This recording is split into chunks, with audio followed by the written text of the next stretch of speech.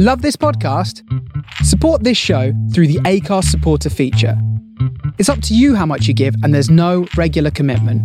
Just hit the link in the show description to support now.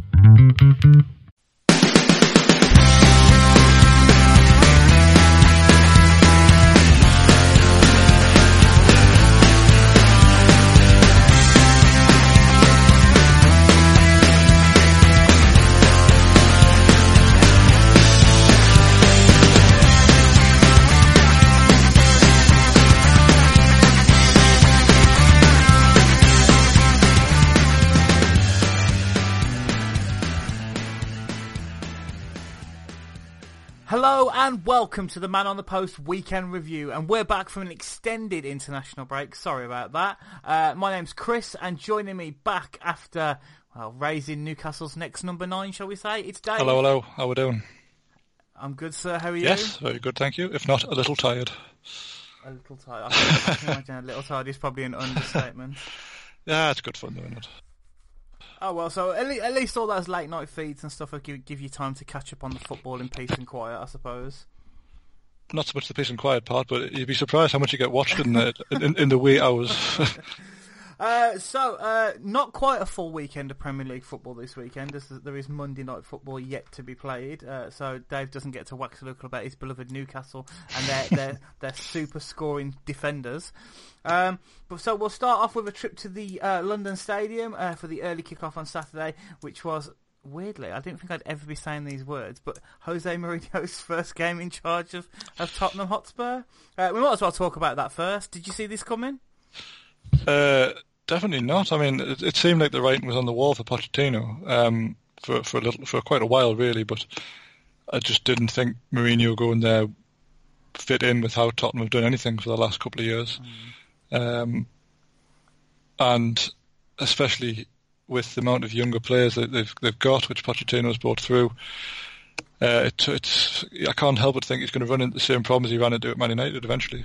Yeah, it's not a fit at all. It's all going to end in flames, I presume. So Mourinho's a manager who very much likes to spend money, bring his own players in, buy experienced players and not give youth a chance.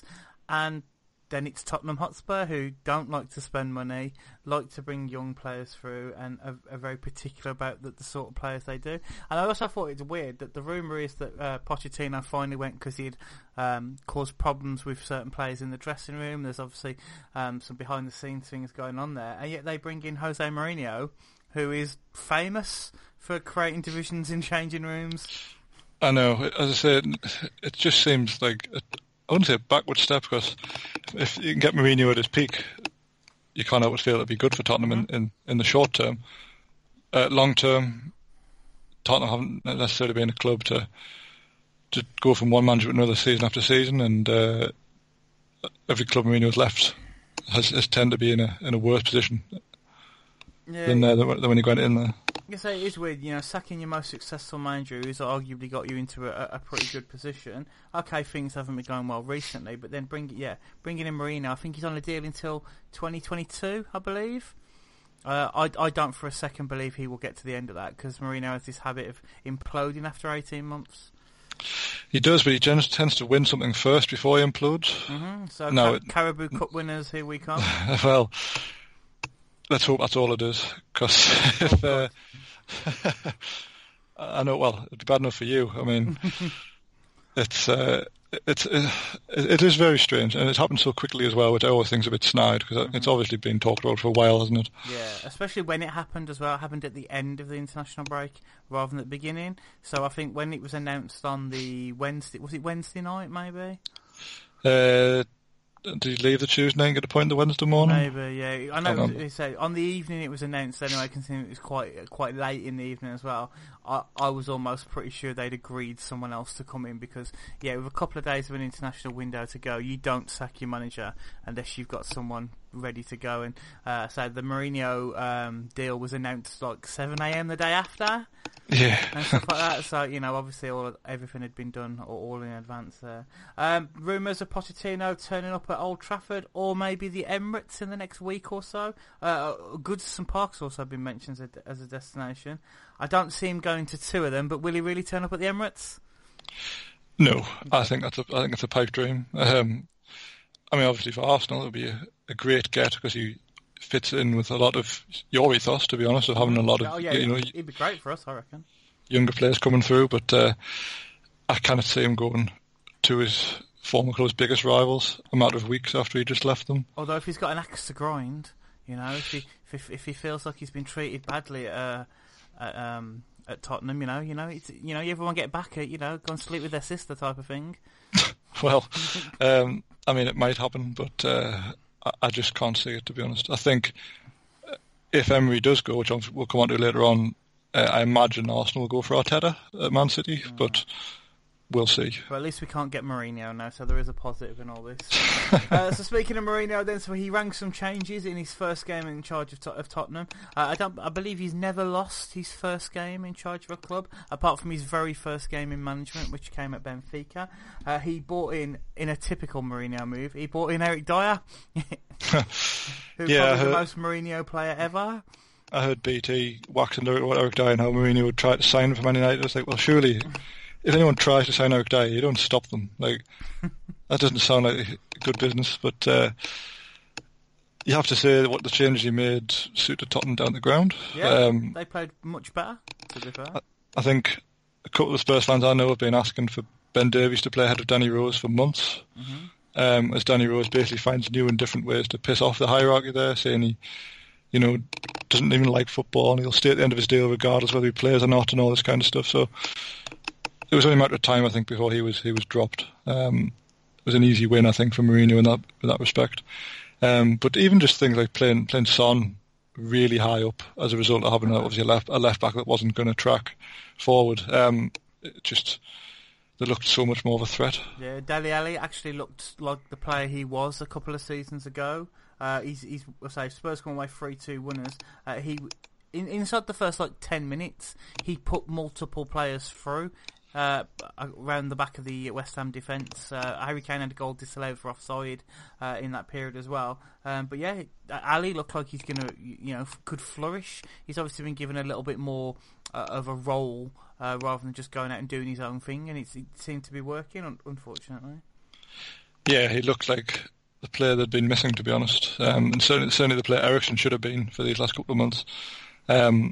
But as well, I mean, Tottenham couldn't have asked for better opponents because West Ham are on a very, very poor run. Then obviously I wasn't here when we did the podcast for Newcastle's win at West Ham, but the fact that Pellegrini played Pablo Zabaleta and played a West Ham line, which is pretty much on the halfway line against.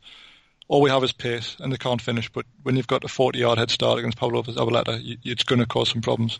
And it happened again and again and again. And they hadn't learned a single thing because exactly the same thing happened yesterday. Yeah, it's really strange because they are on this bad run that seems to have coincided with Roberto coming into the team. They've not won a single game he's played in. And going into this game, they'd conceded 16 goals in the 7 games he's played in. And he looked so short of confidence, and I think it spread to his defenders. Like, there was no confidence in him whatsoever. I mean, he is absolutely terrible, and he has crisp packets for hands, and he actively gets out the way of shots. Like, there's nothing good to say about him, really. I'm sure it's just bad form, but how bad is? I mean, I was going to say how bad is West Ham's third choice keeper, but it's the keeper who was on loan at Millwall last season who threw that one into his net in injury time in the FA Cup. You may recall one of the Martins. It's David Martin, Alvin Martin's son. But yes, he must be sitting on the bench thinking, if I don't get a game here, I am never ever going to play for this club. Yeah, so Roberto, he was at fault for the first goal. Then there was a free kick where Diop had the audacity to be fouled by Harry Kane and got booked for the pleasure of it. And that free kick was fired over, and it was shocking. It was like I'm expecting to turn up at the Emirates next season. His goalkeeping was that bad. He just come flying out for it. And to be fair, West Ham managed to pull it back towards the end to come away with 3-2. But I think that flattered them a little bit because every time Tottenham came forward, it looked like they'd score. And not because, yes, West Ham weren't great, but the defence, they were so unsure of everything. I think there was a time when the ball came over towards the goal, and I think it was Diop again, and you could tell he didn't know what to do. He didn't know where his goalkeeper was, so he had to stop and look. And then he didn't know whether to clear the ball or knock it back to his goalkeeper. And if as a defender you haven't got confidence in your goalkeeper, it's going to cause those hesitations where a decent team will punish you for it. And that's kind of what happened yesterday. And I think it's going to continue to happen until they do something about it. But Fabianski's out for a little while yet. Do you give the young lad a chance, perhaps, or? He's not even that young. I think he's 30. Okay, he looked quite young on the bench. Well, I think like you, I assumed he was just some young kid who had been loaning out, but it turned out they got him from like MK Dons and that. He's 33. Bloody hell! I know, that's what I'm saying. Like he's just like resigned to a life of being sat on the bench at West Ham. Like, so he's the Scott Carson of West Ham. Yeah, he played 274 games at MK Dons, and you can't tell me that's not enough to displace Roberto. Yeah, to be fair, you'd give anybody a go at this point, surely. When he's that out of form and causing disruption at the back, you'd play anybody. Well, you'd think, wouldn't you? But I say they've had multiple opportunity now to replace him. I mean, it was so bad against us, and that was about 3 games ago. So. Yeah, Harry Kane netted his 20th goal in 21 games this season for club and country. Although I would ask, is that stat really masking some poor form? Because I don't particularly think Harry Kane's been that impressive this season. He looked a bit better in this game. And how many goals has he scored against like the likes of Kosovo and that lot that have beefed that up a little bit? Yeah, I think that is a bit misleading. He's got hat-tricks against, as you say, the likes of Kosovo, and he got one against, was it Red Star in the Champions League? Did he get a hat-trick there? So there's probably more games where he hasn't scored, which have gone under the radar. But Tottenham in general have been very poor this season. Let's not mess around. They were 14th going into the fixtures this weekend, and he hasn't really scored that many goals. I can remember against the likes of Watford at home, that kind of thing. Mm-hmm. Yeah, so I thought it was funny when BT were parading out that, Harry Kane, 20 goals in 21 games. I'm thinking he's been terrible all season. Did you see when he blocked a free kick when he was in the wall? And he's the only player in history to ever block a free kick. And Glenn Hoddle pretty much gave him the Victoria Cross there and then. Oh, no, I didn't. No, I missed that. Oh, well, I think Cresswell hit a free kick, which hit him square in the face, and he went down and, he got a bit of treatment, and Glenn Hoddle reacted like he was the only man in the history of football to ever block a free kick. It's a big fucking face, though, isn't it? I saw his Robert Snodgrass like knocking him out by breathing near him. And he went to ground quite easily, which was, I think that went all around Twitter yesterday as well. It was absolutely shocking, but yeah, I don't think he's been that good. Hopefully this, not hopefully, but this reformed Tottenham side can maybe get a bit more out of him. They do look rejuvenated. You'd have to say it will suit him playing the way Mourinho plays, because he'll have Son, Ali and Moura all around him. Yeah. And like right next to him, pretty much similar to England really, where he does thrive, you have to say, in that formation with, Sancho, Sterling and whoever else in behind him. So he's one of those where the more players he's got around him, he can link with them. He is a good finisher, he can't get away from that. So yeah, so it can only help him.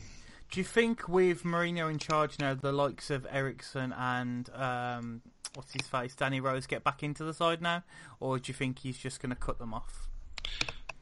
I think they'll have to prove their worth, and you know what Mourinho's like. If for whatever reason Eriksen's putting in half a shift in training, Ollie Skip will start ahead of him. Like, that's the type of thing Mourinho does. Mm-hmm.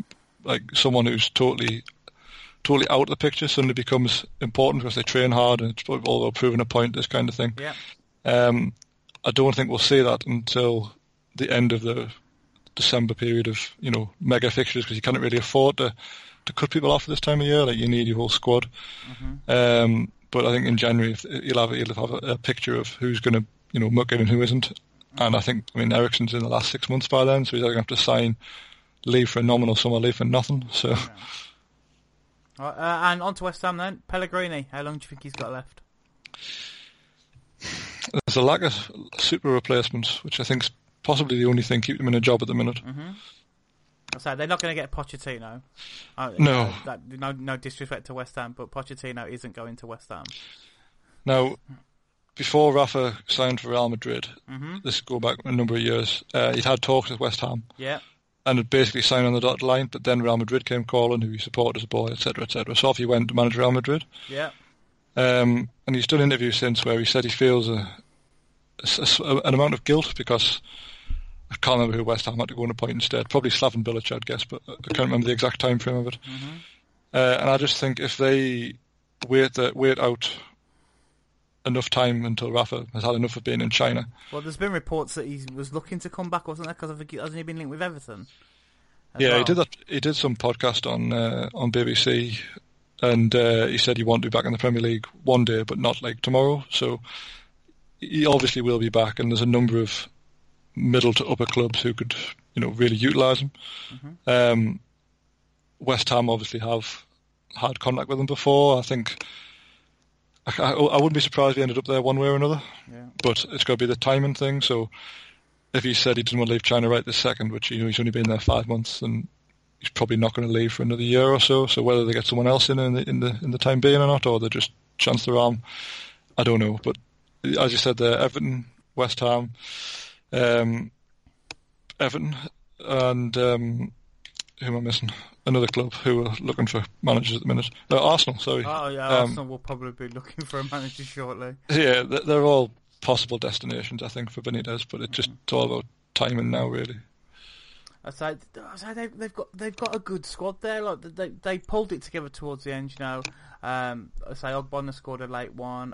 Who scored the other one? Antonio, who came back after 3 months out, got a goal as well. So they've got the nucleus of a good squad there. And Pellegrini looked like he was making it work at one point. Yeah, it's just obviously coincides with Fabianski being injured as well, which it's not a coincidence. If you keep throwing things in, you've got to score 4 goals to win a game, and you're probably not going to win that many matches. Yeah. Do you think that could keep him in a job? Like because obviously, I know David Gold goes to every game and whatever.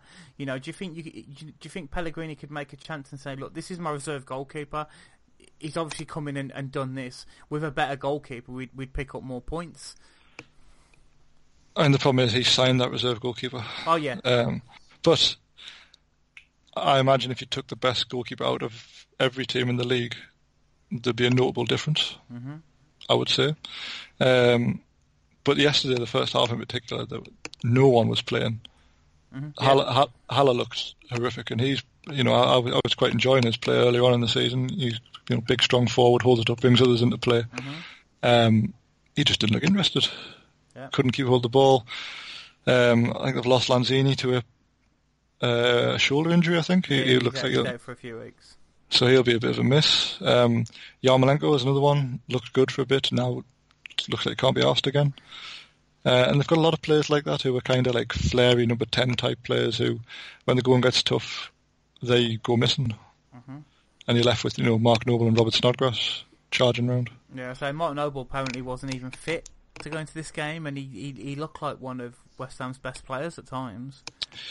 Yeah, well, you know what you're going to get with him. Like I don't necessarily rate him that highly, but you're going to get effort out of him most weeks. But he's not enough. He needs better players around him. On to the 3 o'clocks then. League leaders Liverpool, who, if you listen to certain areas of the internet, are playing the greatest football in the world ever, took on Crystal Palace away. Palace known for being Liverpool's bogey team, I suppose. Interestingly enough, this was Crystal Palace's 10th consecutive Premier League game to be played in London, due to the way the fixtures have fell. It probably explains their decent-ish start to the season, I suppose. Mo Salah missed out. He was on the bench after suffering an ankle injury a few weeks ago. Wasn't fit enough to play for his country, but was back on the bench. James Maddison maybe should take note there. Alex Oxlade-Chamberlain replaced him. James Thompson's had a goal ruled out in this one by VAR for a push on Dejan Lovren. Do you see it? Do you make of it? Yeah, it's a push. Unfortunately, we've kind of made a rod for our own backs now with the technology we're using. But I mean, it is a push. If he isn't pushed, he probably gets something on the ball to divert it. Yeah, but it's Lovren. He'd probably win his own net. Well, yes, there is that. But I mean, being petty about it, we played Palace away a couple of seasons ago and gave away a penalty for Clark pushing Benteke in the back, and the ball was 4 foot over his head. And apparently that was a Stonewall penalty, so if that's a penalty, that's a foul. So it's an eye for an eye in this game, Chris. Yeah. Sadio Mane continued his scoring run against Crystal Palace. I think this was the 5th game in a row against them he scored. Interestingly, this was Zaha's first goal of the season when he scored the equaliser. I was surprised by that. I was. You would never get tired of punching Wilfried Zaha, would you? No, not really. He's just a very twisty man. He's always got something to complain about. But you know what Palace are going to give you. Hodgson has a certain way of setting up. They're very difficult to break down. I don't think anyone really looks forward to playing them, certainly away from home. And they're probably a little bit unlucky here not to come away with at least a point, but when he looks in, and Liverpool, it's looking more and more like it's going to be their season by the week, doesn't it? Yeah, I was going to say, all you see everywhere. I don't want to get into this conversation because I get a bit of grief for it. But yeah, Liverpool are having so much luck at the moment. You know, Zaha missing in the 93rd minute. Yes. That's a shot that he puts away 9 times out of 10. You know, or even if he squared it, you know, he just made completely the wrong decision and ballooned it over the bar. You know, again, it's a scrappy winner from Liverpool as well. I think they scored in the last 10 minutes yet again. I say Firmino scrambled around. His first goal in 10 games. You know, but he's not that sort of number 9, is he? I know some fans from other clubs give him a lot of grief because he's seen as the striker out of their front three. But you know, he's not like a 20-goal a season sort of player. But then if you look at the players around him who he brings into play, they are both 20-goal a season players. Yeah, exactly. And I think he'd almost rather be judged on assists than goals sometimes with some of the goals he lends on for his teammates. Like, it's very, very unselfish a lot of the time. Yeah, definitely. One thing I do want to say in this game, though, I was quite impressed by Christian Benteke, looking a lot slimmer. He's got to try something. I mean, he hasn't scored for a long time. What is it, 18 months? Whenever he scored that goal against Arsenal. So it doesn't seem like that long ago, to be fair. But he is... do you see that scissor kick he tried? Yeah, it was pretty decent effort. He was heavily involved in the Zaha's goal as well. It was him who ran in from the left. Yes. And played it across and stuff like that. You know? Could he be Palace's Firmino? Wow. Yeah. It was really funny in this side because I mentioned at the start of this that you know, certain aspects of the media are making out that Liverpool and Man City, basically. But I say Match of the Day were guilty of this. Like the commentator who was going on, look, you don't get that many chances against this Liverpool team. I was like, you obviously haven't been watching them that often this season. But then, like, obviously Gary Lineker and that lot in the studio we're saying, okay, well, Liverpool not playing well and winning again. Which, you know, I've said it multiple times on this show. It is like you've said. It looks like it could be their year. They are winning the games when playing badly, which is the old cliche. That's what you do to become champions. And Man City won this weekend, which we'll come on to in a bit. But again, they don't look like the same sort of player, the same sort of team.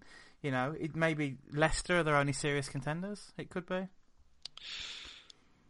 I mean, I think if they can get through this next, 6 or 7 games, and then in December with obviously their trip to Tokyo factored in as well. If they can get through that, then it's very hard to see them being caught. That's the thing. They're 8 points clear at the moment, aren't they? And I know Man City were chasing Liverpool at this time last season as well, but Man City have looked rocky this season to the point where if they hadn't won yesterday, they'd have been 4th still. I know, and the injuries at Man City don't seem to be stopping either, which we'll come on to. But Liverpool managed to get away without playing Mo Salah at all, and still won. You know, all right, you can call it lucky all you want, but they've still, you know, that's an absolute result for them to win. And against a team that they traditionally don't do well against. Yeah, and to get away with, obviously Salah's got a knock at the minute, to rest him for, we're going on 3 weeks now, obviously since he last played. That's a really good day for them. Yeah. We're talking about Leicester then, their closest challenges at the moment. They continued their form by going to Brighton and coming away with a 2-0 win. Interesting, Ayoze Perez, 4 goals in 4 games, although I don't think that really counts as one of them was a hat-trick 3 games ago. But I saw the stat going, he's got 4 in 4 for the first time in a while. I'm thinking, I'm pretty sure that's not the case because he got back-to-back doubles not that long ago as well. That's true. I mean, you've got to like the way Leicester are playing at the minute. Mm-hmm. Vardy looks totally on top of his game. But in this, Brighton look like the better team? At times, but how many chances does Leicester have? I say Vardy had quite a few chances. Exactly. They had a lot of breakaways where made a bit of a hash of it, to be honest, which is not like Leicester. They're usually pretty lethal on the break, especially. But oddly, Vardy was passing up the chances to other people on some of the occasions. Yeah, definitely. So James Maddison miraculously recovered from his international break injury for the second time this season. So going into this game, Brighton had won three home games in a row, which obviously shows how far they've come, because that's been their bone of contention in the last 2 seasons, really. But yeah, did you see Neil Maupay's dive in this game? Yeah, I did, yes. I don't know what he was doing. The ball over to him was brilliant. He was better placed to shoot. I don't know why anyone doesn't even take the risk now, because if they do dive, it's only going to get picked up by VAR anyway. Mm-hmm. You may as well just get a shot away and who knows what will happen. I mean, obviously VAR will find a way to roll the goal as well, but still. But yeah, I was really shocked. Great ball into him. I reckon if he'd have hit that towards goal, it had a chance of going in. But yeah, he just chose to throw himself to the game. But then VAR had a look at it and concluded that it wasn't a penalty, yet he wasn't booked, which seems to happen more and more now. Players diving and not getting booked when the FA said they were clamping down on it. Demarai Gray came on and won a penalty practically with his first touch, being shoved over. It's going to be one of them, and these are the sort of penalties pre-VAR don't get given sometimes, because it's like an arm on the shoulder, although he went down like he'd been kicked.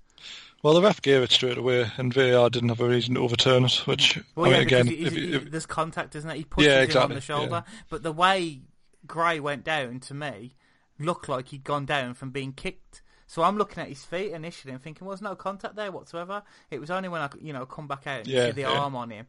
And I think, oh yeah, that's what it's been given. But VAR didn't stop getting involved there. Vardy missed the penalty. Well, it was saved, only for James Maddison, on his miracle tonic, to come in and slam the rebound home. And then after celebrating, only to be found out that the goal had been disallowed. But I think he said in the interview he expected a free kick to be given to Brighton. And Vardy was given the penalty again because both teams' players had encroached. Yes, I mean, again, without VAR, this wouldn't have even been picked up, I don't think. But the end result was still a goal, so it seemed. Yep, Vardy's 12th goal of the season. Yeah, I mean, he's in incredible form, isn't he? And I hope for his sake he doesn't come out of retirement to sit on the bench for England next summer, because there's just no point. He just wants to focus on what he's doing now. Yeah, but with the VAR situation with the penalty, the encroachment thing happens all the time. I find it strange in this instance that they allowed the penalty to be retaken. Well, I don't get why they did, to be honest. They say it was a goal. Both sides had encroached. Yeah. So no one really lost out except Vardy, who missed out on a goal but now got a goal because he obviously got to retake it. So it just seemed like rules for rules' sake, to be honest. But really, really strange.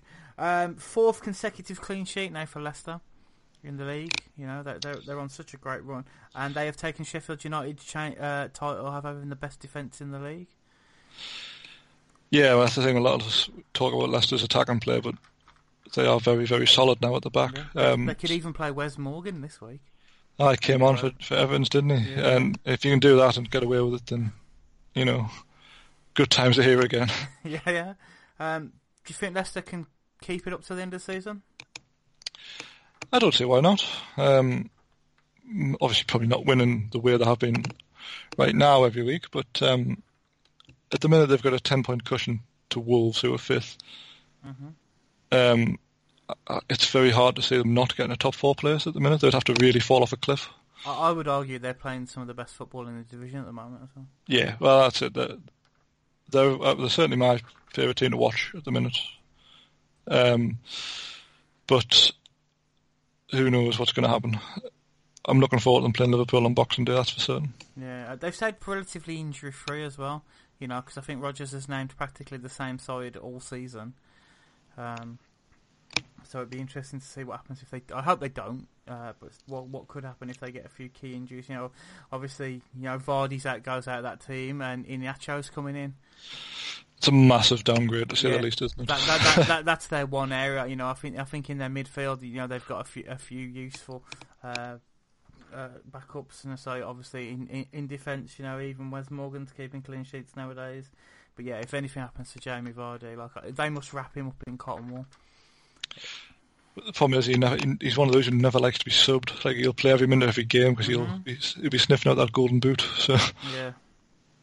On to other 3 o'clocks then. Let's go to Everton, who, gave Norwich their first away win of the season and their second and third away goals of the season. Going into this game, the only other goal Norwich had scored away from home this season was also on Merseyside on the opening day of the season. But they strolled to a 2-0 win against Everton, with Marco Silva basically expecting to be sacked. There was a hoax going around on Twitter this evening that he'd gone, and at one point I thought he had, because Sky Sports was showing had an image with Marco. You know when a manager gets fired, they have that image of them looking glum on the sidelines in the background. Well, Sky Sports showed something with that on earlier on, but then didn't talk about anything. So I don't know if they were just about to prepare to go live with a story that he'd been sacked and realised it was a hoax or whatever. So I don't know. Didn't look like the greatest of games, to be fair. Todd Cantwell scored his first away goal season. Obviously, Norwich is only their second anyway. And Shabin, I believe it was. I don't know how you say his name, but yeah, SRBNY. Yeah, I think there's an E in there somewhere. Yeah, but he scored his first touch in injury time. It's not looking good for Everton, and I believe their next 5 fixtures are all 2 sides in the traditional top 6. Yeah, it's a minging run they've got, to be honest. So next Sunday they're away to Leicester, and then they've got the Merseyside derby 3 days after that at Anfield. They're then at home to Chelsea, away to Man U, home to Leicester in the Cup, home to Arsenal in the league. And it's Burnley on Boxing Day. Well, they'll get 3 points out of that, though. Well, yes. If he's still in charge when Arsenal come around. Do you think he will be? No, I don't think he'll make it to the end of next week. To be fair, the Ken Wright and I can't remember his name. Monsi, whatever it is. Yeah, they were both in attendance at this game, and it didn't look good. Like that, from what I didn't see that much of it, but Everton didn't look that good. Cenk Tosun is still playing up front. Kian can't get into the team. I understand there's been some discipline problems. Apparently he was late to a training session, so suddenly that means he can't play, and he's probably arguing one of their better players. Iwobi doesn't get in the starting lineup all of a sudden. He's literally changing his team constantly. Yeah, which I don't think is helping him. It's always a worrying thing when you don't really know what your best team is. Yeah, they were doing all right at one stage. They looked pretty solid. They looked like they had something going on, and then they've just fallen off a cliff, it seems. Well, Theo Walcott's back on the team. That can't help. Yeah, basically, and he's looking like one of their most lively players. Yeah, I think you're right. I think he'll be gone sooner rather than later. With them having a bit of a difficult run coming up, they've got nothing to lose, really. They could put Unsworth in charge again for a handful of games until they get the right successor. But you can look at it 2 ways. I mean, they're 3 points from 9th, and also 4 points from 18th. So, such is the way of the league. A couple of wins here and there will sort it right out. But with the fixtures they've got, I think they're more likely to be in that bottom 3 than the top half. Yeah, that's the thing. They're not in a terrible position. They are in and around some other clubs of a similar or even bigger stature and stuff like that. But they've spent a lot of money, and I think that's gonna have an effect. When the likes of Tottenham are below them in the league and are sacking their manager, I imagine Everton see themselves on par with the likes of Tottenham, and and maybe even Arsenal at the moment. Okay, Tottenham have had a couple of seasons in the top 4, but traditionally you would go Tottenham and Everton are like that kind even keel fourth, Yes. sixth place type of club, if you know what I mean. And when Everton have spent 400 million in the last 2 manager cycles or whatever, to see Tottenham sacking the manager, they've got to be thinking, well, why aren't we? And that's the thing. But again, a bit like West Ham, who do you appoint? There's been a lot of talk of Moyes. Yeah, Moyes. Apparently, Moyes going back in. Moyes win the fans over. Mark Hughes going in, all on presumably on a temporary basis. Mm-hmm. Is it worth doing that? Would you not just stick with what you've got and back your manager for another 6 to 7 months, get the end of the season, and then reassess? I refuse to believe putting Moyes in there for 6 or 7 months is going to be any better. But it's the fans, isn't it? And Everton are seen as the people's club and stuff like that, and they are one of a few clubs that have been known to go with the fans. And it's clear that Silva has lost the fans.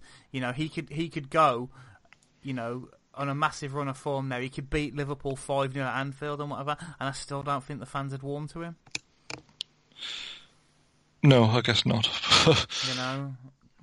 Unfortunately, that's how it is at a club like Everton. Once you've lost the fans, you're not going to get them back on side, and I don't think he's ever had them. I think to be fair, he's done well to get this far with the money they've spent as well.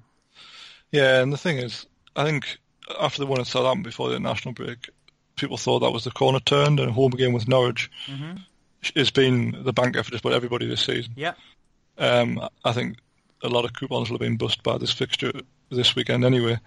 But if you can't beat, pretty much everyone was writing the obituaries for Norwich. They were down. Yeah. They'd lost to Watford. They couldn't score. They couldn't keep clean sheets. They were pretty much gone. And they've gone to Goodison Park and won pretty much at a canter. Yeah, and that's the thing. The thing that's kept Everton going in the past has been their home form.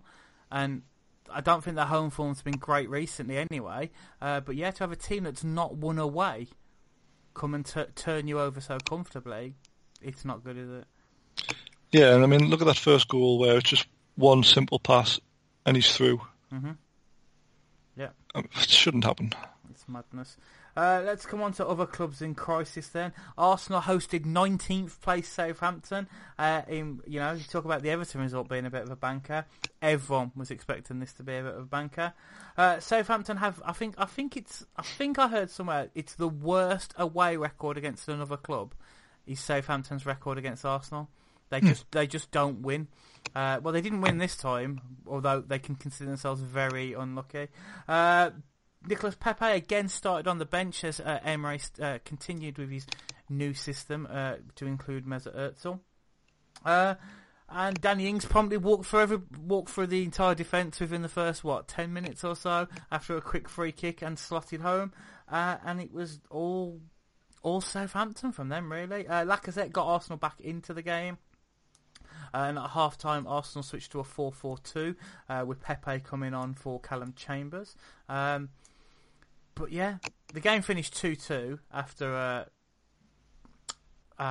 James Ward-Prowse won a penalty for didn't win a penalty, but he took a penalty for Southampton, missed it, scored the rebound, and Lacazette scored like a 94th minute equaliser. But I don't think that tells the story of this game. Southampton were much the better team, and this is a team that got battered 9-0 not that long ago. Yeah, I mean, that was the big surprise. When looking at the statistics of the match, it wasn't like this was a smash and grab for Southampton. They should really have won. Mm-hmm. They had about 3 chances in injury time alone to make it 3-1. Yeah. Was it Gineppo? Gineppo had a few. Willett cleared one off the line. Yeah, and obviously Arsenal have basically stole a point here, which, Yeah, Lacazette didn't even celebrate when he scored. I'm not surprised. I mean, and even the crowd were. I think a lot of the crowd were booing because they thought if we'd have lost, Emery'd have gone. Well, that's it. I mean, the club is utterly bewildered at the minute, isn't it? Like, what happens next? Like, will you sack Emery? Obviously, Wenger didn't get sacked for a long time. Yeah, I'm not saying for 1 minute Emery's going to be anywhere near as long as that, but. Would they sack him mid-season? I genuinely don't know. The talk was that he would have until New Year's Day, because I think the belief was including the Southampton game, our next 5 games were seen as winnable. I think we've got like West Ham, Norwich. We've got all the teams that are down at the bottom not winning games. and then like a couple of Europa League games in there and whatnot. And then I think over Christmas, I think we've got to play. I know New Year's Day, I believe we play Man United, and I think there was another couple of trips to like Chelsea or something in there somewhere. So it was believed that couple of games over between like late December, early January would be, they'd judge him on that. But I can't see it getting that far. Like if Southampton almost turned us over, Norwich have just gone and won at Everton, so their tails are going to be up. West Ham aren't any mugs, they're in a sticky spot or whatever. But when we're only having 4 shots on target, even Roberto's going to keep a couple of them out. They've shown. There's a lot been going around in the last day or so about our shot deficit. We are in a negative shot deficit against clubs. I think we've conceded 71 shots in our last 4 games. Well, this is it as well. Like anyone who's playing Arsenal next, you wouldn't be worried, would you? Yeah, and that's the thing. And this isn't because we've got someone like Roberto in goal where players are shooting from anywhere because the goalkeeper's a bit rattled. Leno's actually having a decent season. He's the first goalkeeper in the Premier League to have made 50 saves this weekend, which shows you just how bad our defence has been. Yeah. What have you made of David Luiz? The thing is, apart from when he gave away that silly penalty the other week, I don't think he's really individually put much wrong. Socrates has been terrible. Absolutely terrible. It's like there must be a rule in the Arsenal defence where one of them has to play like they've got no feet every game. And obviously Mustafi's not playing at the moment. And to be fair, credit to Mustafi, in every game he's played, he's looked pretty solid. Yeah, I don't know. Socrates all he did in this game was fall over and complain. He just got absolutely bullied by the young lad who they've got for Southampton. They just absolutely bullied him, And I've seen Arsenal fans laying into Kieran Tierney and stuff like that. He gave away a silly penalty, to be fair. Yeah. But you see, it's the sort of thing you see not given and stuff like that. But yeah, I'm thinking. It's not just the defence, it's the whole team. They don't know they generally do not look like they know what they're doing. I don't think it would matter who you put in that back 4. I don't think results would change at the moment. There's just no direction at all. No, there's not. And Ozil's back in, which, as you said earlier, they've amended the formation to fit him, which seems to be at Pepe's cost. Mm-hmm. But on paper, you look at that team. Özil in behind Lacazette and Aubameyang, and then at one point we're playing Bellerin and Tierney as wing backs coming to give the width, and you look at that and think that's a decent team, and you'd kind of understand Pepe being out the team and coming in as an impact substitute. You understand on paper the look of it, but it's the instructions. I don't understand what instructions the players are being given. Aubameyang looks like he's been made captain, and suddenly looks like he's not interested. Strange, isn't it? Yeah. Because I remember me and you saying last season that it seemed obvious to us that you needed to move to a 5-3-2 almost in order to get Aubameyang, Lacazette, and then Özil behind them. Mm-hmm. So it wasn't really working having Aubameyang playing from the left, which I know he has done a lot of his career, but he's also your out-and-out goal scorer, and you want him in the middle, really. But then why would you go and spend 70 million on Pepe to play a system that doesn't really suit him? That's the thing, but I don't see where Pepe fits into our system now unless we go out and buy another winger. We would have to either get rid of Özil or go out and buy another winger to accommodate playing Pepe in that system, because he can't play wing back at all. No. So is he just going to come on for the last 20 minutes of games? And to be fair, he came on in this game and didn't do that much. His decision making looked like he got Theo Walcott's head on. So yeah, I don't know. I generally think the one thing that does need to change is the manager, which is really un-Arsenal and stuff like that. But I don't think there's any way back for him. Very similar to Marco Silva at Everton. The fans have been against him since day one anyway, again, and it's got even worse this season. But I don't think the board are willing to write the season off. But who would you appoint? So there's a lot of talk about Arteta, but apparently he's, sitting on the same bench as Pep Guardiola makes you a decent manager. I think, is it Allegri still free? What did I hear? Or he's probably gone to somewhere in Qatar or somewhere like that. I generally don't know. Tuchel's probably on his way out at PSG, apparently. Yeah, I generally do not know. But, give Freddie Ljungberg... Personally, I think we need the season to be written off. Just be like, look, just write it off. We've got a decent amount of young players in there. Let Freddie Ljungberg have a go. He can't be any worse than Arteta. What more experience does Arteta have over Ljungberg? If anything, I'd say Ljungberg's got a little bit more because he had our under-23 squad last season when they did all right in that FA Trophy or wherever they play the under-23s against league clubs. They had a decent run in that last season, and Freddie Ljungberg was in charge for that. I guess there's probably an argument from the Arsenal board that your best chance of getting back into the Champions League is to win the Europa League, and Emery has a good record in the Europa League. Yeah, but he doesn't seem to be doing. Where do you? It's all right saying, okay, yeah, we're in the Champions League next season, but when we finish 12th in the Premier League, is that going to be good enough? And are people going to be turning up to watch us in the Champions League if we go on and finish about 12th in the Premier League? That ground emptied towards the end of the season when Wenger was doing badly. How empty will it be? Well, it's not cheap either, is it, to go and watch Arsenal?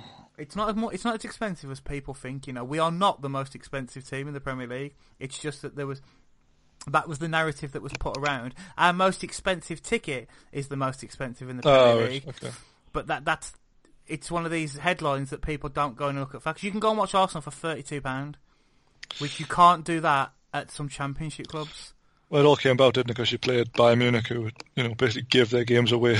Yeah. Oh yeah, in Germany it's like it's the same in Spain. It's like €20 for a ticket. Yeah. And stuff like that. But yeah, it's just one of these things. When it became fashionable to have a go at us, I'm pretty sure there are seats at Spurs' new stadium that are way more expensive than ours, and obviously there's Chelsea tickets. Okay, on the face of it, Chelsea tickets are pretty cheap apparently for London, but ask a Chelsea fan if they can get hold of them easily, because I think me and Ali discussed it the week. They sell a lot to tourists and stuff like that. But I genuinely do not know what's going to happen. The talk I'm hearing is that a lot of people within the club want Emery to go because they feel the situation's getting out of control, and senior players have expressed concerns. But Raul, I can't pronounce his surname, he's sticking with Emery because he's seen as being his guy. He bought into the club. He's invested money in the squad to help him out and whatever. So it sounds like it's just one man who needs to change his mind, whereas everyone else is ready to ditch him. So we'll see. I think if we lose one more game out of these next three, I think he's got to be done. But you never know. It's Arsenal, and it's disappointing. But maybe it's Spurs have sat their most successful manager. And yes, they're 14th in the league and whatever, but they were Champions League finalists last season, and they're still in the Champions League this season. I think that something that kind of sums it up is that we're 13 games in, and although you're 8th, you've got a negative goal difference. Yeah. And in years gone by, you would always batter certain teams at home, regardless or of at least look good against them. Well, exactly. Yeah. Whereas this time, every match seems to be a massive struggle. Mm-hmm. Yeah. I genuinely feel sorry for Southampton. And I know someone in the group chat says we're not allowed to say that on this podcast. If Southampton didn't go away feeling like they'd been robbed, then that shows how far they've fallen. Because Southampton should have won that game, and they should have won it comfortably. So that shows how bad we were. That a team has had very little impact on this season so far, and has been drummed 9-0 in one of the most one-sided game of football seen for years. Came to the Emirates, showed absolutely no fear whatsoever, and should have probably scored 4 or 5 goals. Aye, I think that's a fair summary of how bad it is there. Can't wait for Norwich to overturn us soon. And it's a shame, really. I like Emery, and some of the decisions that have been made, bringing some of the youth players in, bringing in these young attacking players and whatever, they've been good. But it's on the pitch. Whatever's happening on the pitch, on the training ground, isn't working at all. And, unfortunately, I don't think you're ever going to hear what goes on because, Arsenal's that sort of club where these sort of things tend to stay inside and whatever until Tony Adams writes another book. Right, a couple more 3 o'clocks to go through. This one was bound to be a belter. Watford, who had no home wins this season, versus Burnley, who had no away wins. I was expecting 0-0 for this one. I didn't know the score when I was watching Match of the Day. And when I saw that it hadn't been on with not long to go, I was like, are Burnley going to be last on Match of the Day again? But Burnley come away with a 3-0 win here. And without being horrible, okay, Watford didn't do much, but 3-0 seemed to flatter Burnley a little bit as well. It seemed to be quite an uninteresting game. But then there was a sudden flurry of activity. Yeah, I think it was drifting towards a 0-0, wasn't it? But Burnley do what Burnley always do, and that's find goals from set pieces. Yeah, successive 3-0 wins as well. God, is it really? Yeah, well, there you go. They beat West Ham 3-0. Oh, yes, when Roberto was flapping about. Basically. Yeah. I mean, I, like you, thought this was going to be a 0-0, 1-0 kind of game. And to be fair, it was for 80 minutes, but Burnley are basically what Watford want to be. Which is why they brought Sanchez Flores back. Watford have been better defensively under him, I would say. Generally slightly. Had a couple of 0-0s, that kind of thing, trying to rebuild some confidence, but it wasn't happening for them here. They haven't won at Norwich last time out. I again thought, maybe they've turned a corner because they've got players who shouldn't be bottom of the Premier League, but they also have Adrian Mariappa, so swings and roundabouts. You can tell about it, Steve, that the big deal in this game was that Troy Deeney was back in the team. He was on the bench and he came on. With the side like Watford, where they've got your Pereiras, who I know was missing this weekend, your Delafeus and stuff like that. When Troy Deeney's still your big player, and not in the pork pie eating sense, something's not quite right there, is it? Yeah, I mean, they're certainly lacking. They have been lacking a striker. Obviously, Deeney's been out for a number of months now, but Delafeu, Pereira both had a go at doing it. Sarr, who they paid big money for, had a go. Yeah. Andre Gray hasn't really hit the heights that he has done in the past. And they're just a very, very average team, really, aren't they? When you break it down to what they've got, I mentioned Mariappa. How he's still a Premier League player, I don't really know. The rest of the team, Ben Foster, all right, good goalkeeper. But he's had a good season, to be fair. Yeah, well, you know what you're going to get with Ben Foster. He's generally a solid goalkeeper. Doesn't make many mistakes. Feminine at fullback, he's a nothing player. Craig Cathcart. Yeah, had a good season at Blackpool once. Exactly, but I mean, that was nearly 10 years ago. Very surprised to see him still being a Premier League player. Craig Dawson, we've laughed out before. Apparently he was dizzy before this match and then got multiple knocks to the head and then eventually was subbed, injured. So hopefully he's all right. But Holebas, a walking disaster, gave away the penalty. Decore looks like he wants to be anywhere else in the world. I was going to say, yeah, Decore was like the most wanted midfielder in the world at one point. Yeah, and now I think he's I don't know if he's sulking a bit, but he hasn't been as good. He can come play number 10 at the Emirates. Well, maybe they'll do a straight swap for Granit Xhaka. Maybe. He's coming to you boys, though, isn't he? So, someone seems to think he is. Yeah, that'd be fun. Hope he likes playing for nothing. But yeah, Watford, it's not looking good at all. So Burnley, 3 late goals from Woods. Barnes scoring a penalty that Ben Foster thought he'd save that penalty, didn't he? I thought he had saved the penalty, to be fair. And then James Tarkowski to add insult to injury at the end. Burnley have had a weird run of form recently. Mid-table for them, do you reckon? Yeah, well, as I said earlier, the table's so tight. It's a couple of wins and you're suddenly, 7th like Burnley are. They've got Crystal Palace at home next, which they should win. Really? Palace aren't used to travelling outside of London, so yeah. Well, that's it. They'll have the passports out. I wouldn't say the sky's the limit of Burnley, obviously, because I mean they've got limitations, but they're playing to the best of their ability at the minute. And for them being 7th come Christmas, I think that'll be a really good result for them. Can Watford stay up? They can. I mean, they're one win away. Well, one mighty win away. 4 points away from being out the relegation zone, really. Will they stay up? I think it depends who they buy in January. Okay, because they can't sack their manager again because they've already done that. No, that's it. They've gone early with that one.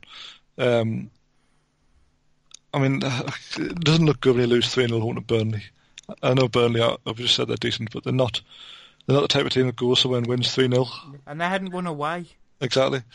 So I would be alarming. If Deeney's up and running again, which might take him a couple of games, and if they can start going more direct to him, their results might improve. But at the minute, they're missing that focal point. That's the thing, but does a team like Watford want to go more direct? I can't imagine the likes of Deulofeu and Pereira and that lot want to be playing a team that's going to see balls humped up to Troy Deeney.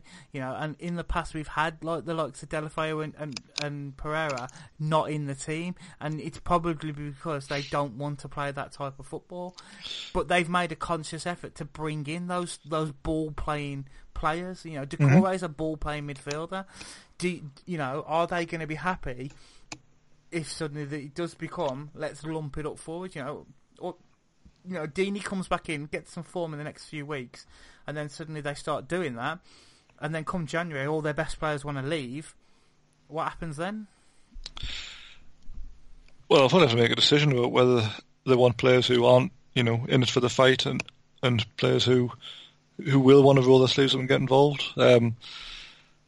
Sanchez Flores, when he left Watford the first time round, I seem to remember an awful lot of Watford fans saying, he's done really well to get us to where we are, but we're now better than his style of football, because he is quite dull. He is a 4-4-2 kind of man who will play direct and get results that way. And now they've gone back to that. So they can't have it both ways.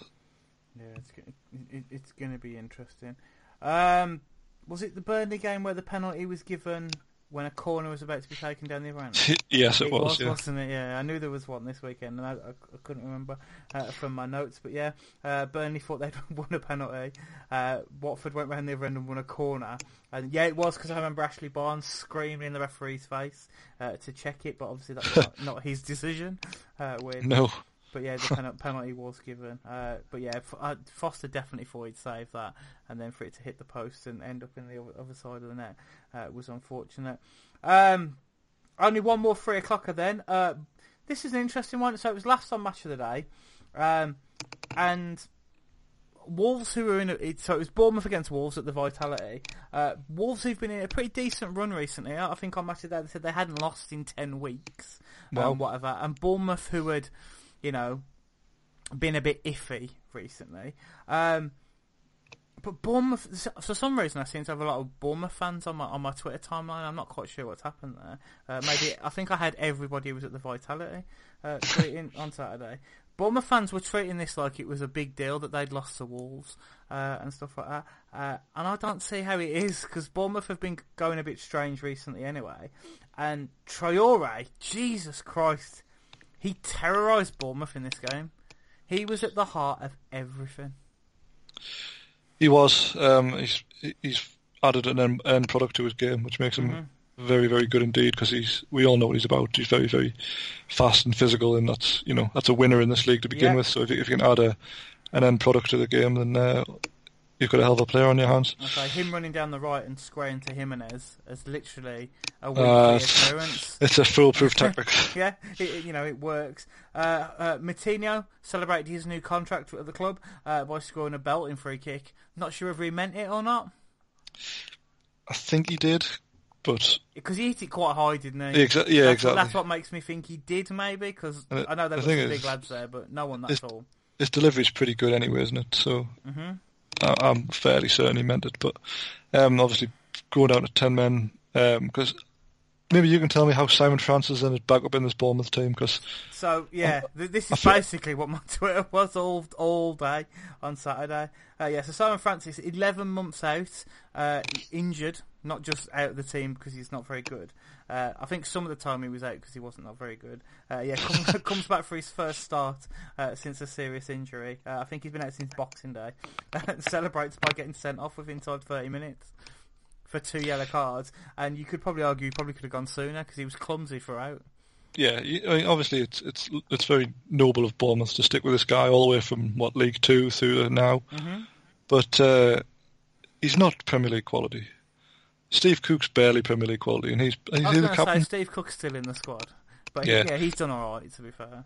But I feel like Bournemouth have bought a lot of defenders in recent times But they get injured, don't they? So they must do. They brought Mings in, and Mings got injured continuously. Stacey is a left back. He's a fullback. I don't know what he does. Yeah, Rico, who apparently, again, seemingly all these Bournemouth fans I seem to follow on Twitter, Rico apparently is the second coming of Roberto Carlos, but he's in and out of the team. He's probably not going to be able to see straight for a week after seeing Traoré run into him at the weekend. That would do it. That was quite funny. Did you see it? Yes. It's absolutely slammed him. It's like, wow, you're not playing for a few weeks. But yeah, I don't know. I can't really name any Bournemouth players apart from you got your guys up front. Your Kings, your Wilsons, that free kick Wilson. They've got striker Wilson, free kick Wilson. If they can sign a defender, Wilson. Well, they've also got bad defender Cook and young midfielder Cook. So yeah, Lewis Cook's all right, to be fair. I like him. I like Lewis Cook. Yeah, wasted at Bournemouth, but yeah. And they've got the walking yellow card, Jefferson Lerma. Oh, and the other walking yellow card, Billing. There you go. There you go. So yeah, rattling out the Bournemouth players. They've got a great squad. Yeah, they should put Billing in defence. He's like 9 foot tall, isn't he? He is, yeah. Ake, how have we completely forgotten Nathan Ake? Because he's actually talented. He's probably too good for Bournemouth, really. Talking Man City coming in for in January, that would be awful if they lost him. It really would be, though, because then you'd have the Francis Cook dream team at the centre half. So it was a good pairing a couple of seasons back, though. They were both on the verge of the England team, apparently, but whether that's a good thing or not, I don't know. I would love to see that England team with Francis and Cook at centre back. There was a lot of talk that Eddie Howe would have been the next Spurs boss for about 2 hours when Pochettino was sacked the other week. Obviously, it didn't happen. Do you think Eddie Howe will ever manage anybody other than Bournemouth ever again? Do you think they get approaches for him? Because he does seem to be quite a media darling. He seems to be doing well with what he's got at Bournemouth and stuff like that. Do you think they get approaches, and do you think the board are standing in his way, or do you think he just doesn't want to go? He's had the experience of going elsewhere when he went to Burnley and it didn't go well. I mean, someone like an Everton is that's the next level of club he should be going to. Mm-hmm. I think going to a Tottenham or an Arsenal is a step too far from. I think he needs to manage one of those sort of upper middle clubs. And Everton or West Ham, who we've talked about as potentially in the market for new manager. Either of those clubs will be a test for him. But I just can't see it. He just has his feet under the table there at Bournemouth, doesn't he? That's what I mean. I don't get me wrong. I think he could do well at Arsenal. He could come somewhere like that. But then again, there's not much evidence to say that, if you know what I mean. So yeah, he has done well at Bournemouth, and he's done all right with some of the young players he's brought through and stuff like that. But then again, he's also made some very bad signings. Well, he has spent a fortune, hasn't he? He spent a lot of money. Solanke, he spent a lot of money on. Mings, he spent a lot of money on. He made a profit on Mings, and Mings got injured and stuff like that. But yeah, Jordan, didn't he spend a lot of money on Jordan Ibe at one point? Yes. Is Jordan Ibe still there? I feel like he is. I believe so. He does seem to have a type, doesn't he? Young English, can't get into the Liverpool team. That's a lot. It's a good market to go for. Or just young and can't get into the Liverpool team. It seems to be in recent seasons. But yeah, I don't know. It's going to be one of them. He's going to make the step, and it's going to go really, really well or really, really badly. But he's got to try at some point, surely. Well, he did. He went to Burnley, didn't he? But this obviously wasn't Burnley in the Premier League. This was Burnley in the Stan Ternent days and stuff like that. So yeah, I don't know, but it doesn't make sense that no one has gone in to approach him. And Burnley aren't a big team. Bournemouth aren't a big team, but in any sense of the word, apart from the fact they're in the Premier League. You can't imagine that if a big club has come calling, they've managed to turn around to Eddie Howe and say, "Sorry, you're staying here." Because I imagine he's tied down on a contract that lasts as long as he wants it to. So if he was to leave, compensation would be coming their way. So they're owned by Russians, aren't they? Bournemouth? Yes. So I can't imagine that there's any loyalty there from them anyway. I think their owner never even goes to watch them play. I know at one point he refused, didn't he? Because they lost every time he went to see them play. So he only goes between October and January then. Basically. Yeah, so he refused to go and whatever. But Eddie Howe it's clear he's gone as far as he can with Bournemouth. I don't even think that the next step for them is to win something like the Carabao Cup. I don't even think they're capable of doing that. No, well, he tends to throw the cups, doesn't he? Yeah. He plays basically he doesn't play Callum Wilson, and then they lose, and it's like, oh well, we can focus on the league now. Mm-hmm. And it'll be the same with the FA Cup in January. Yeah. It must be. I've been to Bournemouth. I don't remember it being that nice, but there must be something there that keeps people there. Callum Wilson, why is he still there?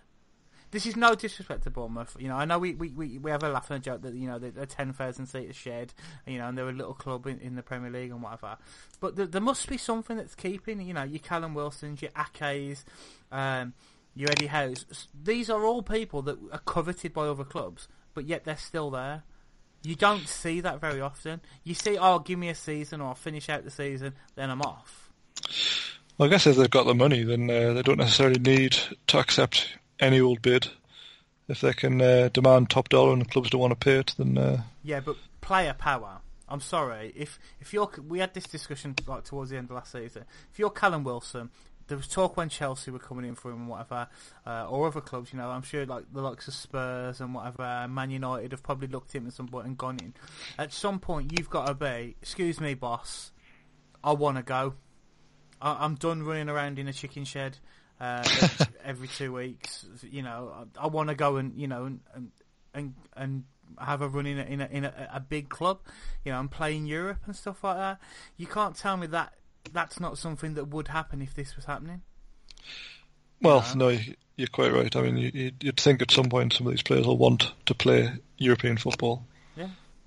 At the minute, Bournemouth are 3 points off fifth, but do Bournemouth even go on pre-season outside of the South Coast and stuff like that? They literally just strike me as the little family-run club who's their pre-season games are against Dover and stuff like that. And I know that's not really the case and whatever, but yeah, there's must be some. Is it a tax haven, Bournemouth? I know there's a lot of old people there and stuff like that. Are they secretly paying all their players $400,000 a week? Or something, but yeah, I don't get it. Yeah, they've got players who are constantly linked with big moves. They've got Ramsdale who's doing all right there at the moment, I suppose. Yeah. Young goalkeeper. Imagine he. In normal situations he'd be linked with you. Your Man Cities, your Man Uniteds, your Liverpools. And stuff like that. But he's probably going to be there for the next 20 years playing. Eddie Howe doesn't age either. There's definitely something going on the South Coast. Well, maybe that's why I'm missing out.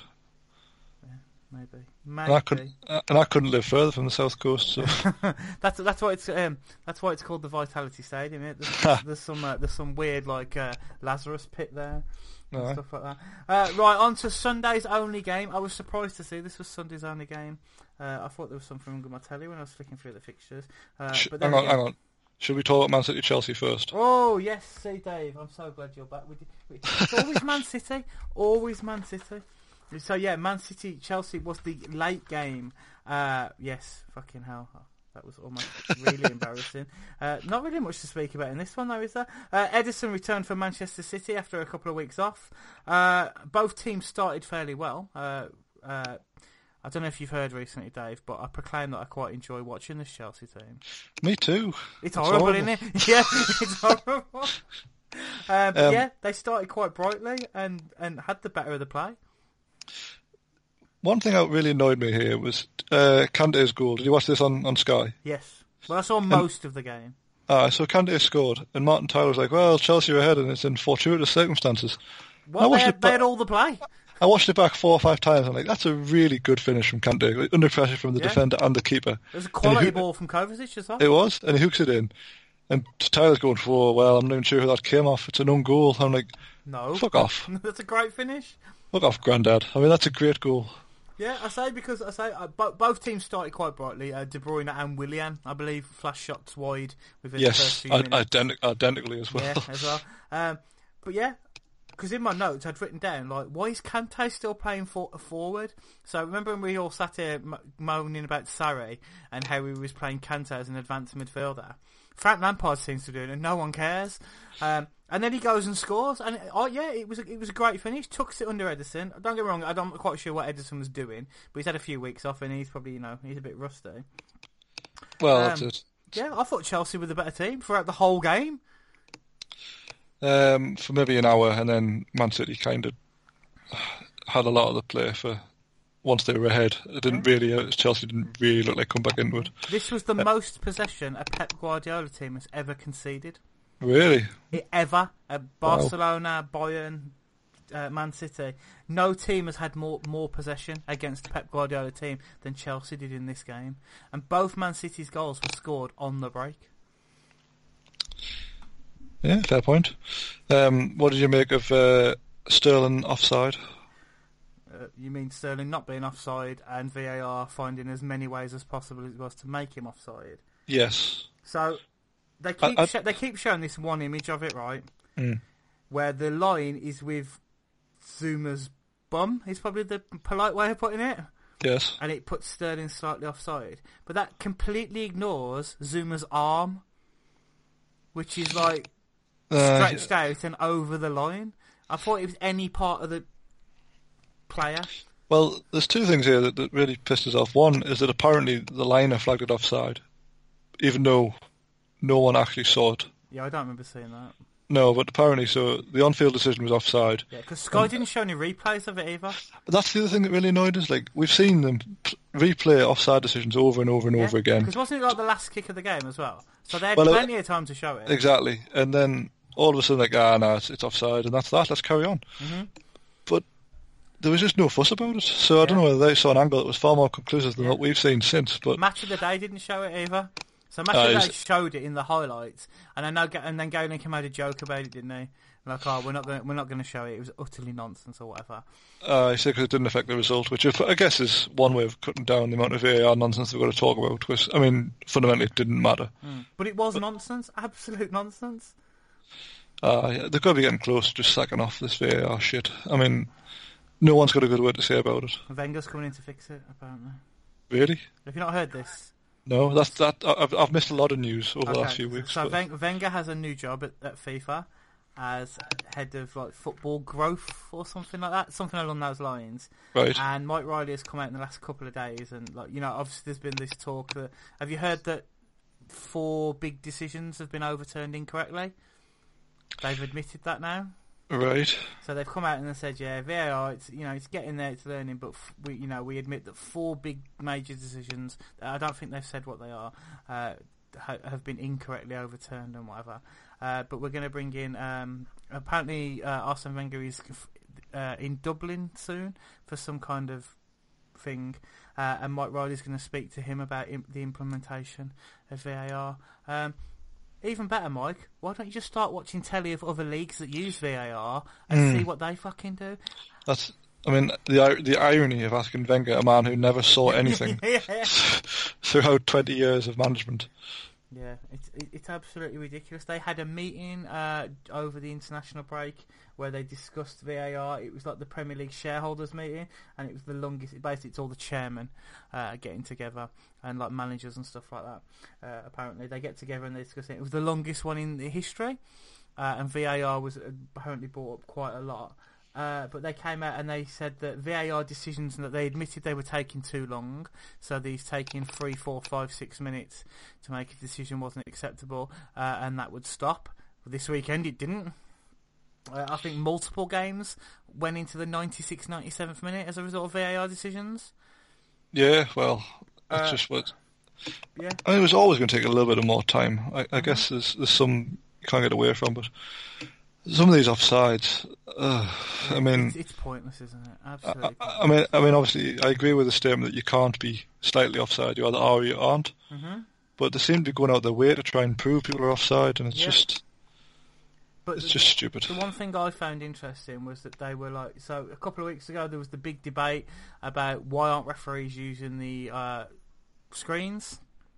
Yes. And, like that. And I still don't believe, as of recording, any referee has used a pitch-side monitor, to the point where I think it was not the last Arsenal game, the one before maybe, where the monitor, I don't think it was even plugged in. It didn't look like it was anyway. Or one of the games, I remember talking to Ali about it. It was shown on telly that one of the games, the monitor was literally on the floor and stuff like that, knowing that it wasn't going to be used. But they came out this meeting and they said, the one thing is we are still going to they didn't use the word avoid, but it was basically along the lines of we're not going to use the monitors. Yeah, because they think it takes too long. But as you said, they've already taken 5 or 6 minutes to watch some of these replays anyway. So yeah, they said there was one in the Man United game today, and it was just like, I think it ruins the game. Personally, players, you score a goal now, you go off and celebrate, and then suddenly there's that pause where there's a void where nothing is happening. That's it. We're not better off for having it over. No, we spend more time now discussing decisions that would never have been picked up before. Mm-hmm. Yeah. Like that Sterling one. I know the line flagged him offside allegedly, but human error like that. The speed the game is going at, you accept it. It's annoying, but you accept it. And then I've heard people say, "Oh yeah, but there's human error in VAR." But okay, there's human error in VAR. But that linesman has had a split second to make that decision. It's excusable why he's made that decision. If you're sat there drawing fucking lines, and slowing play and seeing it from every possible angle in the world, there is no excuse for you making the wrong decision. Mm. And stuff like that. Personally, I think they've either got to sack it off or streamline it somehow, or what happened to they made recommendations to the referee, not made the decision, because it seems to me they are making decisions. I thought it was there to aid the referee and be like, oh, have a look at this, you might want to consider this, a lot in before VAR came in. A referee could give a goal, for example. His linesman could buzz him and be like, yo, he just punched him in the face, scoring that goal. And the referee could turn around and say, no, it's all right, it's a goal. The referee doesn't seem to have that ability now. Well, no, I guess not. And they probably won't until they allow them to see the monitors. Because, it's already been referred, and the whole point of it being referred is that why have a referee on the pitch then? Well, yeah, what's the point? Yeah, why not just have a whistle in the stadium that whenever something happens, someone in Stockley Park presses a button and a whistle blows, and then we wait 5 minutes while the screen tells you what's going on. And in 2 stadiums, you can't even find out what's going on because there is no screen, which I find absolutely fucking ridiculous that Old Trafford does not have a fucking screen. Madness. But yeah, no. See, this is why I didn't want to talk about the Man City game. Right. But yeah, let's move on. Man City went back above Chelsea into 3rd place by winning this game. They don't look like the Man City that the last couple of seasons, do they? The thing is, we play them next Saturday. Okay. And I'm actually really looking forward to our St. Maximin running against their defence, because it's insane. Oh Jesus Christ, John Stones is going to be having nightmares already, isn't he? I know. I really hope he doesn't get injured tomorrow playing against Villa, but because I don't think we'll win. But I think it's just going to be quite curious to see what it's like playing against. Obviously, playing against Man City for us has generally been a bad thing. Yeah. For a lot of clubs has. For once, I don't really dread it, especially if Aguero's injured. That'll help. Yeah. Did I say Kepa did his best to help the Man City cause? Did you see his pass to Aguero? Yeah, brilliant, wasn't it? And Aguero uncharacteristically hit the bar afterwards, which was unusual. What was the other thing I wanted to say about this? I've completely forgotten. completely what I was going to say. Oh, it's gone. It's gone. It's gone completely. Let's not worry about it then. On to Sunday's game then. Sheffield United hosted Manchester United.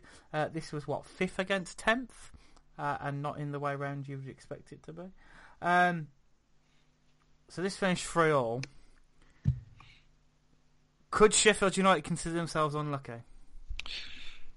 They played out of the skin for 70 minutes. Man United were atrocious, but Sheffield United were very, very good. They were brilliant. Like, don't get me wrong, I've dug out Sheffield United. I've openly said how much I dislike them as a club and whatever, but they were fantastic. Absolutely fantastic. But then, Musa goes off injured, who, again, me and you have kind of rolled our eyes at a bit, thinking, what's he doing? But he goes off injured, and all of a sudden Man United score 3 goals in, 7 minutes, was it? Yeah, 3 goals in 7 minutes. And to be fair, they were taking Musa off anyway, wasn't they, before he got injured? Oh, well, I mean, he apparently did a hammy or something running after a long ball, but possibly a bit of cramping there as well. Mm-hmm. McGoldrick, again, who was also very good, he was gassed and he went off. At one point, they had 4 strikers on the pitch, didn't they, Sheffield United, despite winning? Probably, and they're all playing... There's overlapping centre-backs or something. Who really knows what goes on in that team? I'm sure Patterson's a striker.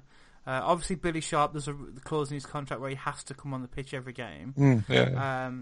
McBurney came on as well. Who's Patterson? He is the... They bought him from Preston. Spent 20... Robert... minutes. Robert Patterson or something? Not Robert, he's Batman. Callum Robinson. Callum Robinson. Callum Robertson, yeah. Batman.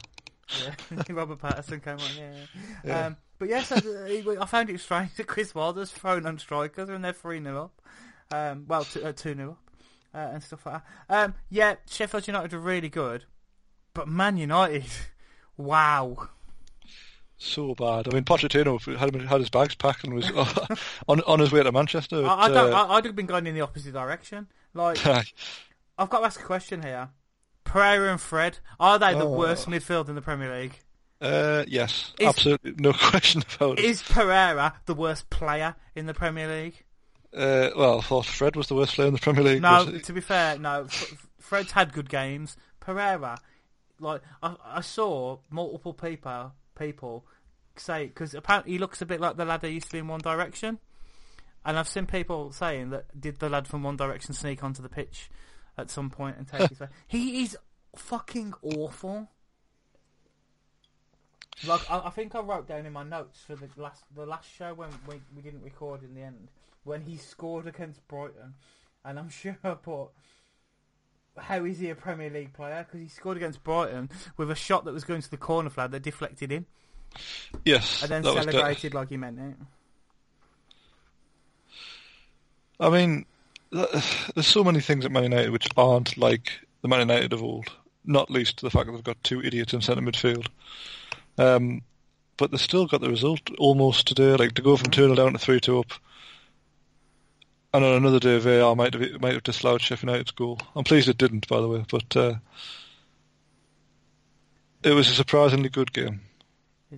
It was an absolutely cracking game, but United did everything they can. Like, Phil Jones? What the hell was Phil Jones doing? You know how bad it is? Phil Jones went off at half-time to be replaced by Jesse Lingard. And Jesse Lingard probably would have done a better job if it had been a like-for-like replacement and he'd have played at centre-back. I couldn't believe he was playing, to be honest. Every game he's played with Man United recently has just been an absolute disaster. Yeah, it's pure madness. Sheffield United had a Premier League debutant in goal in Simon Moore, obviously because Dean Henderson can't play against his parent club. Did you hear the great stat about Simon Moore? Go on. The first player from the Isle of Wight to play in the Premier League. Didn't they say they weren't sure if that was true or not? Well, I said this because it's not exactly like the Outer Hebrides, is it? Like, I mean, it's still part of England as well, so it's not like it's a big deal. Like this man got a boat for 20 minutes at some point to go from the Isle of Wight to Southampton. Like, it's not that impressive. Yeah, really, really strange. He had a decent game, didn't have much to do. David De Gea, however, had quite a lot to do. I think inside the first 7 minutes, he made that double save. from McGoldrick and Fleck, I believe the other shot was from. Yeah, good saves them. But Sheffield United, I remember writing down at the beginning that Sheffield United started brightly, and then suddenly were 2-0 up. It was, Fleck scored the opener. Moussa, who's now scored as many goals this season as he did in 3 seasons at Bournemouth, to be Sheffield United's best scorer, leading goal scorer in the Premier League this season. When Man United went 3-2 up, though, was that harsh on Sheffield United, do you think? Oh, definitely. I mean, I say they played for 70 minutes and, all right, they had a bad 10 minutes, but they didn't deserve to lose the game. Haven't played so well for the majority of it. But yeah, it's madness. You know, I was kind of happy that McBurney scored in the last minute to equalise. What did you make of the handball? It wasn't a handball for me. It was a shoulder. No, I mean, look how far his arm is out of the way. Like he couldn't have made himself any less of a long barrier, whatever the term is they use when they give handball. Like he can't make himself any smaller, really. So yeah, I was happy with the decision. There was a moment when I thought it was going to be given. Like, it's just the way it's gone, isn't it? Any sort of joy gets overruled these days. So. That's the thing. It's VAR, really. I was, and like considering, obviously you see the replays and how many times they're looking at it, and in the first instance it looked like a handball because it was from the left hand side or whatever. But then the more angles they looked at it, clearly it wasn't. But they kept looking at it, and I'm thinking they're going to rule this out. And I'm going to hate football. I'm going to hate football because a Sheffield United goal has been ruled out by VAR. It was absolutely madness and stuff like that. Interesting though, Williams, Brendan Williams, is it? Got his Brandon. Yeah. No. So this is weird, right? I was watching this on my computer, and I had to restart my computer because it was playing up, and it was 2-0 when I restarted my computer. By the time my computer came back on, it was 3-2. That's how long it took to do a Windows update. Wow. And so obviously I was just flicking through on Twitter, and people were like, "Oh, Williams, what an absolute cracking goal!" And Greenwood, "Oh, absolutely fantastic goal." I saw both of them. I didn't think anything special of them whatsoever. Williams, he just clubbed it. I thought the technique on his was good because it's quite hard to strike a ball that way. On his weaker foot, I think, as well, but still, it's not exactly goal of the season, is it? Yeah, they were making it like it was Ronaldo-esque though on Twitter and stuff. I think I was just expecting a bit more. Greenwood's, the ball across from Rashford for Greenwood's was very good. Yes. The defending was shocking. And to be fair, Rashford hadn't done anything the entire game. I suppose if Man United had better subs available, he probably wouldn't have been on the pitch. But yeah, so then he sets up Greenwood to score, and Rashford then scores the third to put Man United 3-2 up. But even then, Man United didn't look like they were going to close ranks. Even when they were 3-2 up, I didn't think they were going to win the game. No, and they obviously made attempts to shore back up because Tuanzebe came on, but it made no difference whatsoever. Yeah, that's the thing I say. They went. I said earlier on, Sheffield United had multiple strikers on the pitch. Still, but yeah, I genuinely didn't think they were going to win the game, and I almost cheered for Sheffield United. And then when McBurney scored, it was absolutely fantastic. Because fair play to Sheffield United. Sometimes you see teams that have, they have that good run and whatever, the good, they play really well, and then a bigger team gets themselves back in the game, and then goes on to win because the other team just crumbles. If you know what I mean, they get shocked, going to shell shock, really, don't they? Sheffield United didn't do that. Phil Jagielka had a great game as well. What really annoys me? Go on. When that commentator calls him Jagielka. Jagielka. It's because he's got Croatian in him or something, innit? Oh, bollocks to it, man. No one calls him... For sure, people call him Jags, don't call him Yags. Yeah. So... Yeah, no, I remember a time when it was Jagielka, and then obviously, but yeah. Moussa, though, had a great game again, didn't he? He did. He took his goal really well. Mm-hmm. And he set up the first. Yes, he did. Yeah. It seems to be every Sheffield United game I watch, he has a decent game. And I think he's only scored like 5 goals for them now. But yeah, he seems to be like involved in everything. And we spoke already about like Bournemouth and Eddie Howe and how he gets the best out of his players. He's missed a trick here. Because looking at the way he's playing now for Sheffield United, he looks like that Bournemouth kind of player, like your Josh King, your link-up man. If you're given a choice, would you rather have Lys Mousset or Solanke? With Lys Mousset, I think I'd rather have Billy Sharp. Than Solanke, So are we going to be seeing Solanke at Sheffield United next season, banging in 5 goals a season? 5 goals, as many as that. But yeah, no, absolute credit to Sheffield United. They were really good for 70 minutes. They went to sleep for 10, but yeah, managed to get a result. And I think Man United fans, the fact you can see them on social media considering themselves lucky to have got a draw at Sheffield United says a lot. Are we expecting Solskjaer to stay in charge while Mr. Pochettino is currently looking for a job? Yes, I think so. I think they'll wait out the end of the season, unless, he goes on a really bad run. Okay. But at the minute, they're actually on a pretty decent run by recent standards, so I think he'll be in charge for the foreseeable future. Okay. Because the fans have turned, and now Pochettino's available. I think Ole Out was trending on Twitter before kick-off and stuff like that.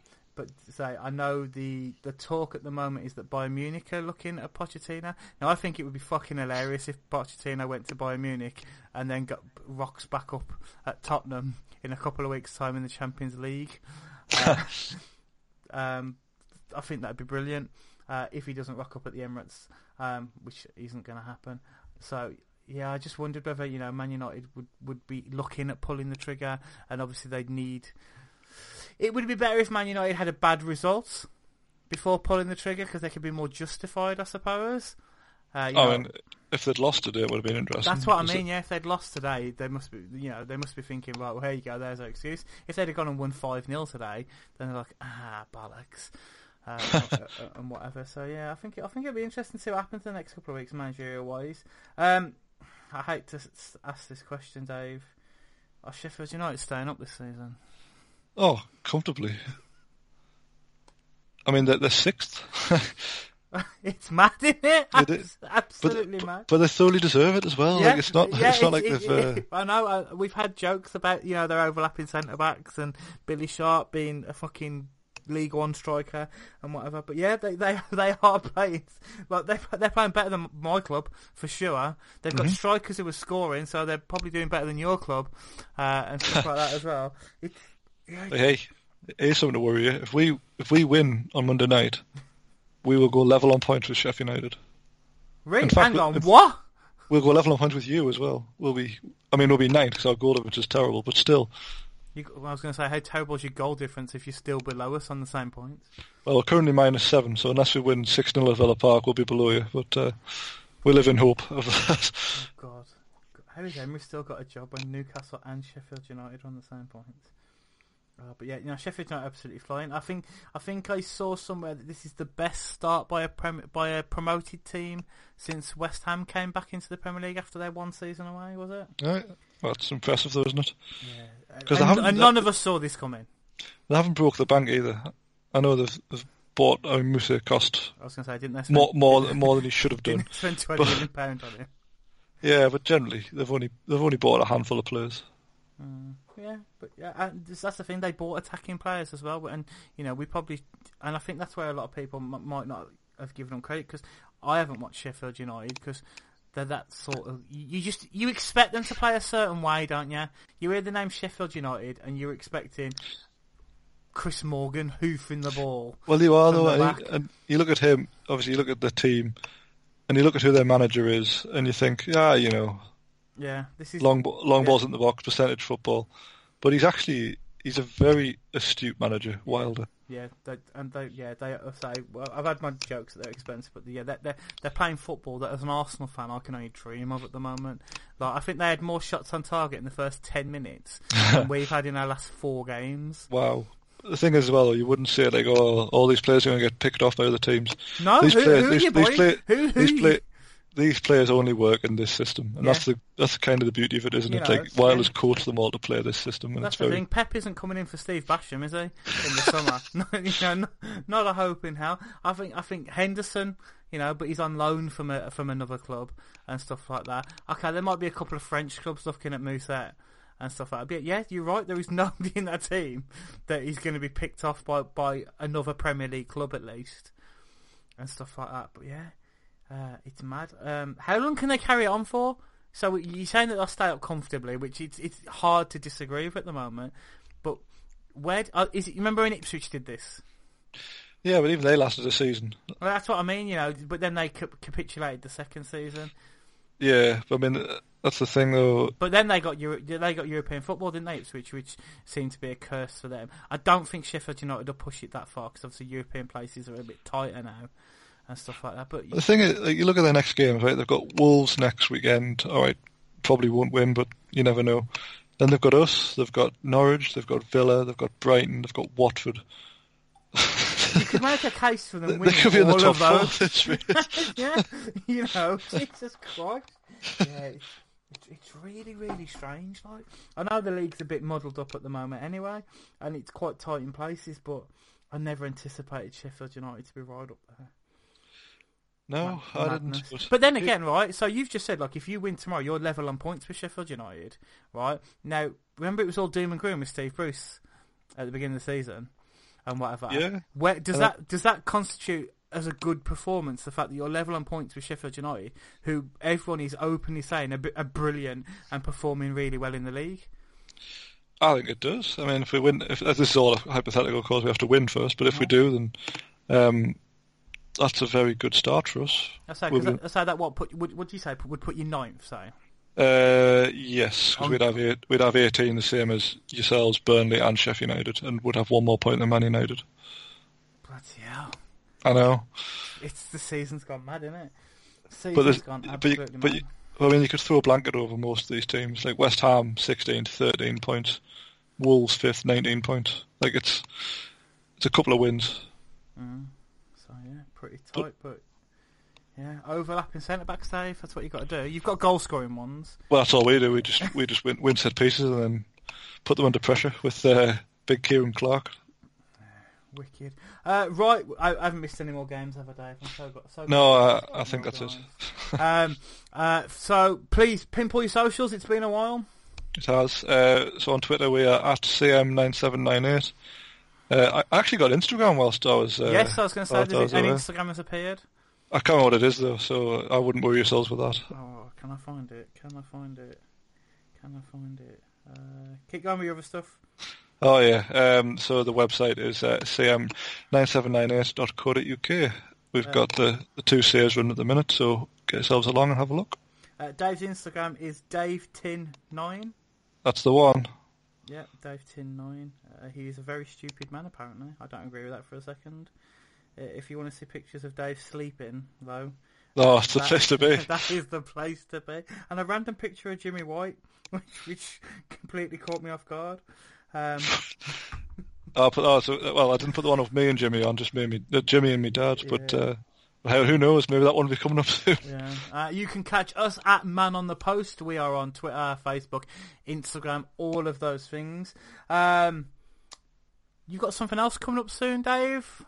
Apparently, I've heard hints. Well, this hasn't really been formalised yet, but in the new year we're looking to launch Champman on the Post, which is going to be a Championship Manager-based podcast, which we don't think currently exists in the market. And I get asked every week if there's going to be one, so we're going to have a crack at that in the new year. Interestingly enough, IGN have just launched a Football Manager podcast as well. Well, there you go. So, yeah. Boo to them. Boo to them. It won't be anywhere near the standard of what you guys come with, I imagine. I guarantee it'll be professionally produced, but ours will not be. And that's the main thing. I was saying theirs is a bit lapsadaisical. Don't worry, it's interesting to listen to, but there's no detail in it whatsoever. So yeah, that's it. Anything else you'd like to go over while you're here? No, it's good to be back, and hopefully I'll be here next week as well. Good, glad to have you back, and so glad not to have had a screaming child in the background. Oh, you'd have an excuse though, to be fair, having an actual baby.